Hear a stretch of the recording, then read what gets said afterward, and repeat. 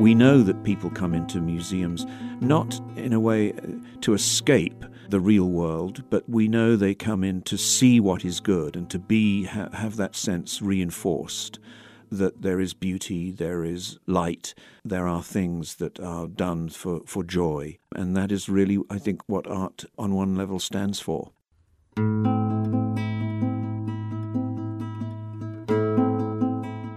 That's Graham Beal, Director and CEO of the Detroit Institute of Arts. And this is Artworks, the weekly podcast produced at the National Endowment for the Arts. I'm Josephine Reed. This week, we mark the kickoff of the 6th season of Blue Star Museums. The NEA, Blue Star Families, and the Department of Defense joined forces with 2,000 museums across the country to offer free admission to active service members and their families throughout the summer. Since the program's beginning, the Detroit Institute of Arts has been a Blue Star museum. Founded in 1885, the DIA's collection is among the top 6 in the United States, and it's long known for its collections of multicultural and multinational art. Its current show is a case in point. Diego Rivera and Frida Kalho in Detroit is a spectacular look at the two Mexican artists and the time they spent in America's industrial capital. The show brings together nearly 70 works that demonstrate the evolution of these two extraordinary artists who found themselves in Detroit at different points in their careers.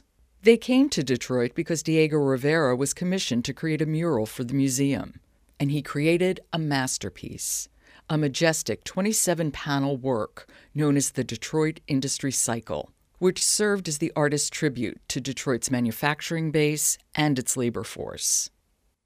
Diego Rivera and Frida Kalho in Detroit is the brainchild of museum director Graham Beal, who was convinced that the year the artists spent in Detroit was pivotal to both their careers.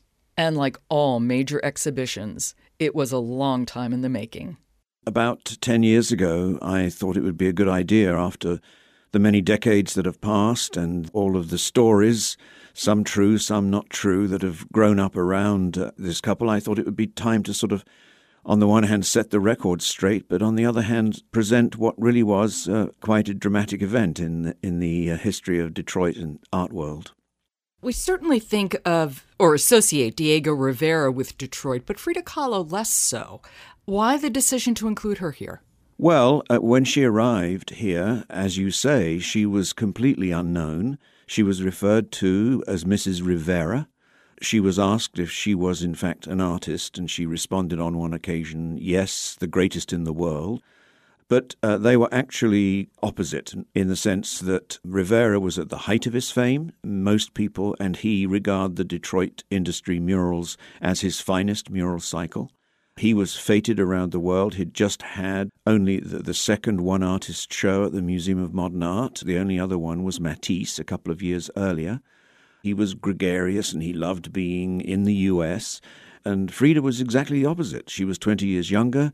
She was completely unknown. She was just finding her way as an artist, and she disliked all things Yankee, gringo, and she really did not like being in Detroit. She had a very uncomfortable time here socially. She didn't feel that she was with the people she wanted to be with.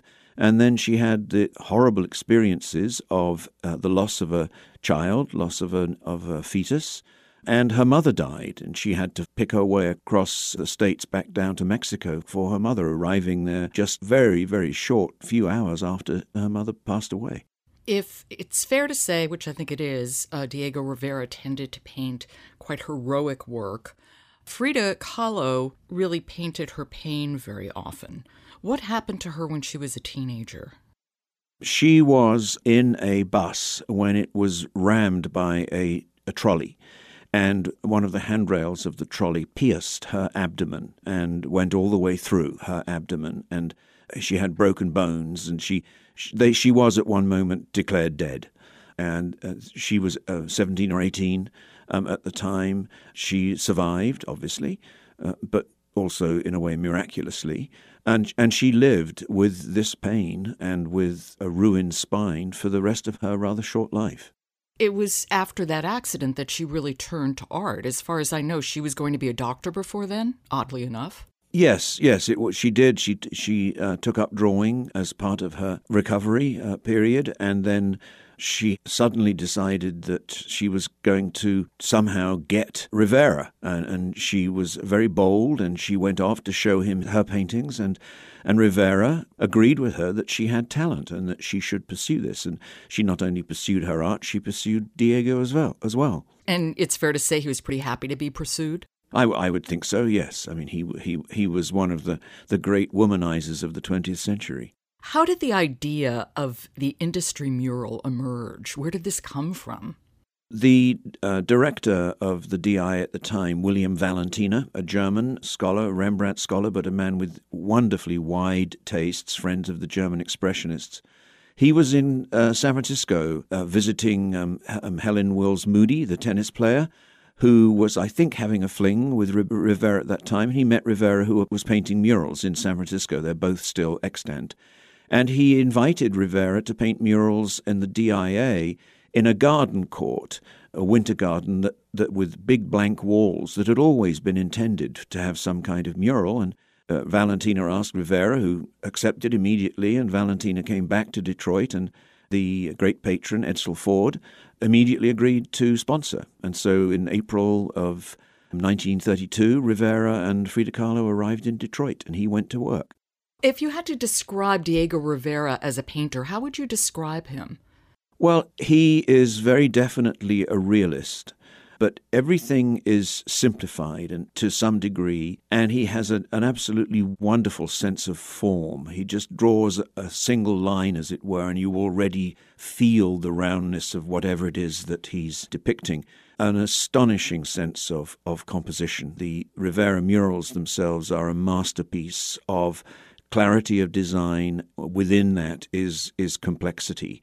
So extraordinary natural abilities and trained in Mexico and in Europe over many years. Now, he was probably one of the most famous communist artists, and one cannot help but notice the irony of becoming the darling, at least for a while, of the Rockefellers. Yes, I mean, his communism was idiosyncratic, to say the least, and he was thrown out of the party. And he initially supported Trotsky, and so that got him kicked out of the official Communist Party. And in fact, Frida herself got upset that he was so willing to take American money and to dally with the capitalists. And Rivera, when he came to the States, worked in Detroit and then went on to New York. He did not want to go back to Mexico, and it was a source of huge contention that ultimately, in a way, led to the breakup. That Frida felt she could only live in Mexico, where humanity resided, and Rivera wanted all of the perks that came with being a famous artist in the U.S. Let's talk about the murals themselves. What do they depict? The two main panels, which was the original commission, depict the creation of an automobile, starting on the north wall with the smelting of the steel at the very top of the panel, and then following 2 miles of assembly line all the way through over to the other wall where you see the assembly of the bodywork of the automobile around the internal components that you'd seen on the north wall, and until right out in the very middle of that panel in the far, far distance is the only complete vehicle in the whole mural. It's almost a Where's Waldo kind of experience looking for it. A little red car, and I think it's significant that he painted it red. But the mural at the Detroit Institute of Arts is 27 panels. That's quite a jump from the original commission for 2 panels. What happened? When he showed Edsel Ford the 2 main panels, Edsel Ford was so pleased. We don't know how this happened, but somehow Rivera just happened to have plans for all of the other 25 panels as well. And so there and then they renegotiated Rivera's contract, and he painted all of the panels. And the other panels are more symbolic, even allegorical, and they address the good and the bad of the industrial process. It's a series of oppositions, man and machine, organic, inorganic, the North and the South, the old Mexico, the new America, are all woven into this. And to me, the intellectual achievement of what Rivera himself, he had no help, he did it all himself, the intellectual achievement is equal to that of the artistic achievement. You have a catalog that goes with the exhibit, and I'm looking at it even as we speak, and it really is a beautiful, beautiful piece of work. But it really is impossible to understand the sense, the capacity of him as an artist without actually being at that museum and looking at those murals. Yes. I mean, people do gasp when they walk into the room for the first time. And we made the decision, at one time we thought that because Rivera was so important in the US in the 1930s, at one point we felt the exhibition sort of moved into being much more about Rivera.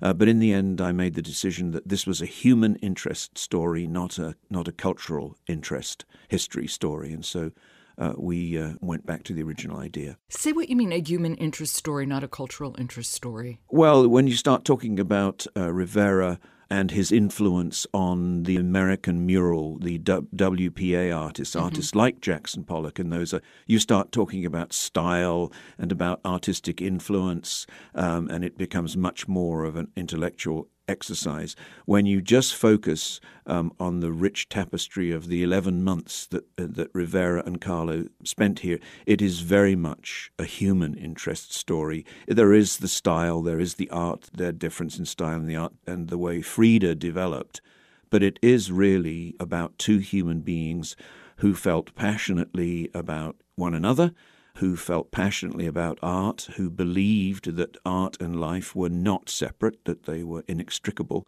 And all of those things come together in this, from Detroit's point of view, in this sort of 11-month focal point. I just want to go back to the murals for one moment. What technique did he use? He used pure, true fresco. When the Mexican Revolution had established itself, it wanted to have the equivalent of the medieval stained glass windows, which was a people's Bible. It wanted to have works that proclaimed the glory of the Mexican Revolution, and Rivera was paid for 2 years to work in Italy and learn the true fresco technique, which he brought back with him. And it entails, in the end, after a lot of preparatory work, it entails painting into a thin layer of wet plaster. And you can only do as much as the plaster stays dry for the day. It's a giornata, it's called, a day's work in Italian.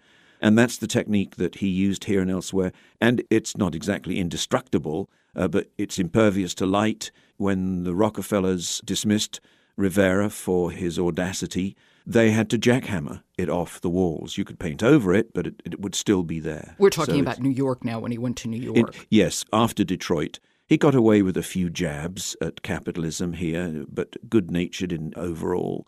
But he just went overboard when he was in the Rockefeller Center. And usually the Lenin is cited as the official reason that they dismissed him. But showing John D. Rockefeller, who was something of a teetotaler, I think, holding a martini glass surrounded by chorus girls is not a way to endear yourself to your patrons. And at that period of time, Frida Kahlo is, I don't want to say coming into her own as a painter, but really developing a style as a painter. No, I think you're right. She did a few paintings before she came here, and you can see that Frida is there, a portrait that she did, for example. It has wonderful attributes in it, but it really is in Detroit with the Henry Ford Hospital, the incident that because of the miscarriage, that she followed up on what was actually Rivera's advice. Her husband's advice was, make yourself the center of your art. And as you said, the Frida Kahlo that arrives here is really unrecognizable. And the one that leaves here, you can't mistake any of her paintings for anything other than the Frida Kahlo that we know today. Please describe her painting, Henry Ford Hospital.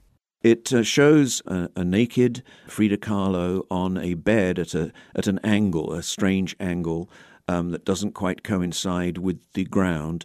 And the ground itself is a very, very bleak industrial landscape with what is obviously a shorthand version of the Rouge River Ford plant in the background. And on the bedstead written the words, Henry Ford Hospital.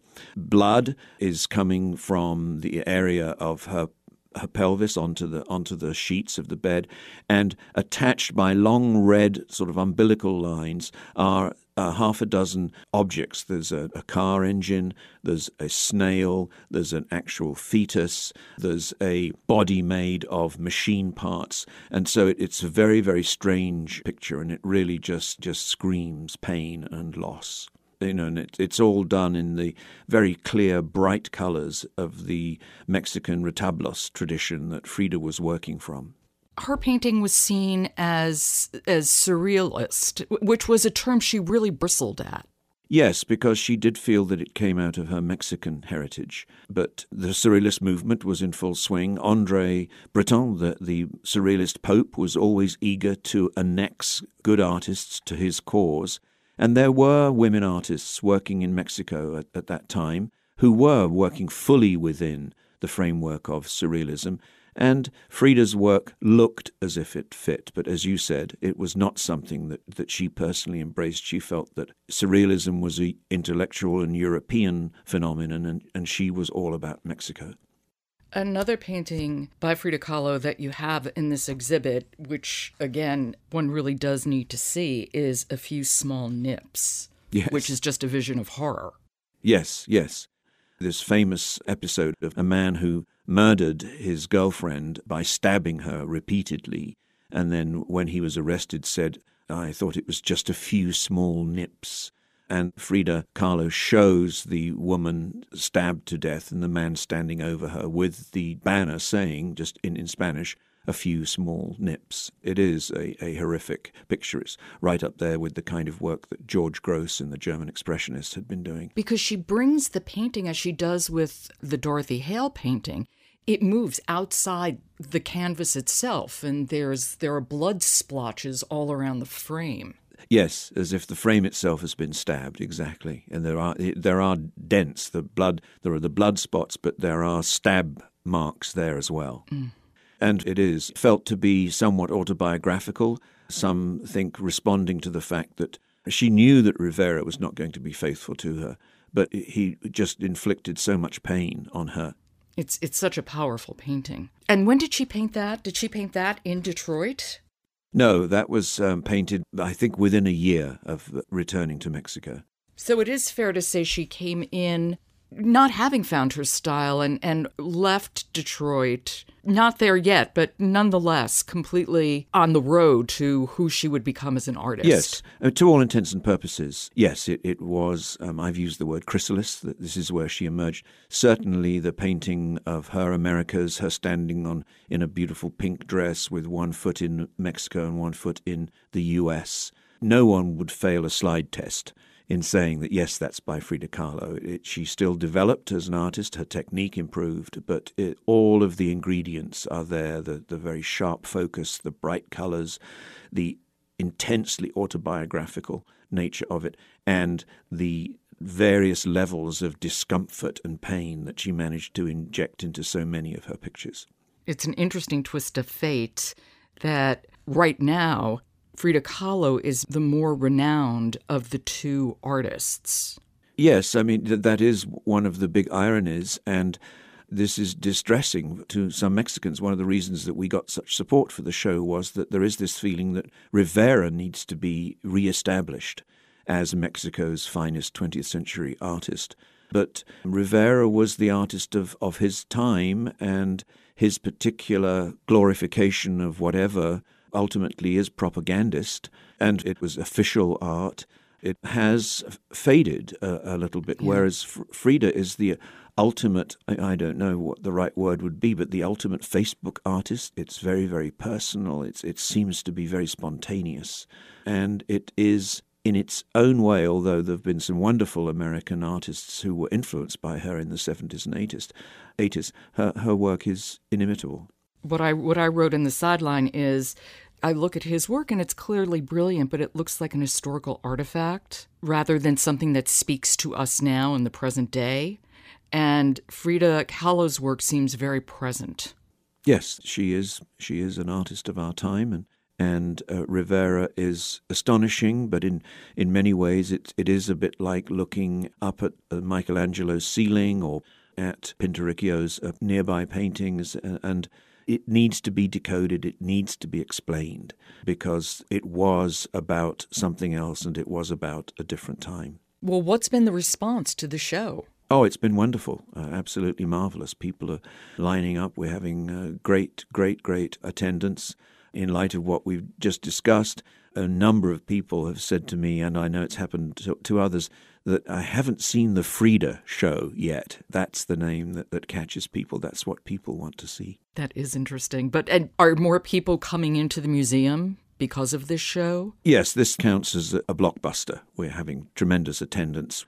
7 weeks in, we've already exceeded the attendance of the 2 major exhibitions that we had last year. Well, that must be wonderful for you because it's been such a challenging time for Detroit and for the Detroit Institute of Arts in particular. Yes, it has been. It has been quite a period. Although for a while this show was put on hold, I was determined that whatever happened, this show would happen even if it was the last show. But, we got the tax passed, so we have financial security and we have the bankruptcy behind us. So it's a tremendous celebration, and it gives new meaning to Rivera's murals because you look at it now not as an elegy of a Detroit that is dead and gone, but you look at it as a sort of almost as a symbol of what can be again. In reading the catalog, I didn't realize that when Diego Rivera and Frida Kahlo came to Detroit, the city was on the verge of bankruptcy. Oh, yes. No, that was one of the reasons that some people were upset. What are they doing, bringing this foreign artist here when people can't eat and paying him lots of money to paint a picture in the new Temple of Culture? And so yes, I mean, the museum was in very bad shape. It's not widely known, but Edsel Ford was actually paying the salaries of staff members because the city had run out of money. As I mentioned at the top of the show, the Detroit Institute of Arts is part of the Blue Star Museum program. Yes. I'm going to let you give a thumbnail sketch of that program. Every summer, May to September, we are free to any service members and their families, and we've been a part of the Blue Star program since its inception. And last year, we had 700 individuals come into the museum through the Blue Star vehicle. Why did the museum sign up? Why did it seem like that would be something you would do? I would love for the museum to be free to everybody, but this did seem a way of making a statement that this is in its own way about civilization. We stand for a particular kind of civilization. So it was certainly an easy thing to do. But since then, I haven't had this passed out.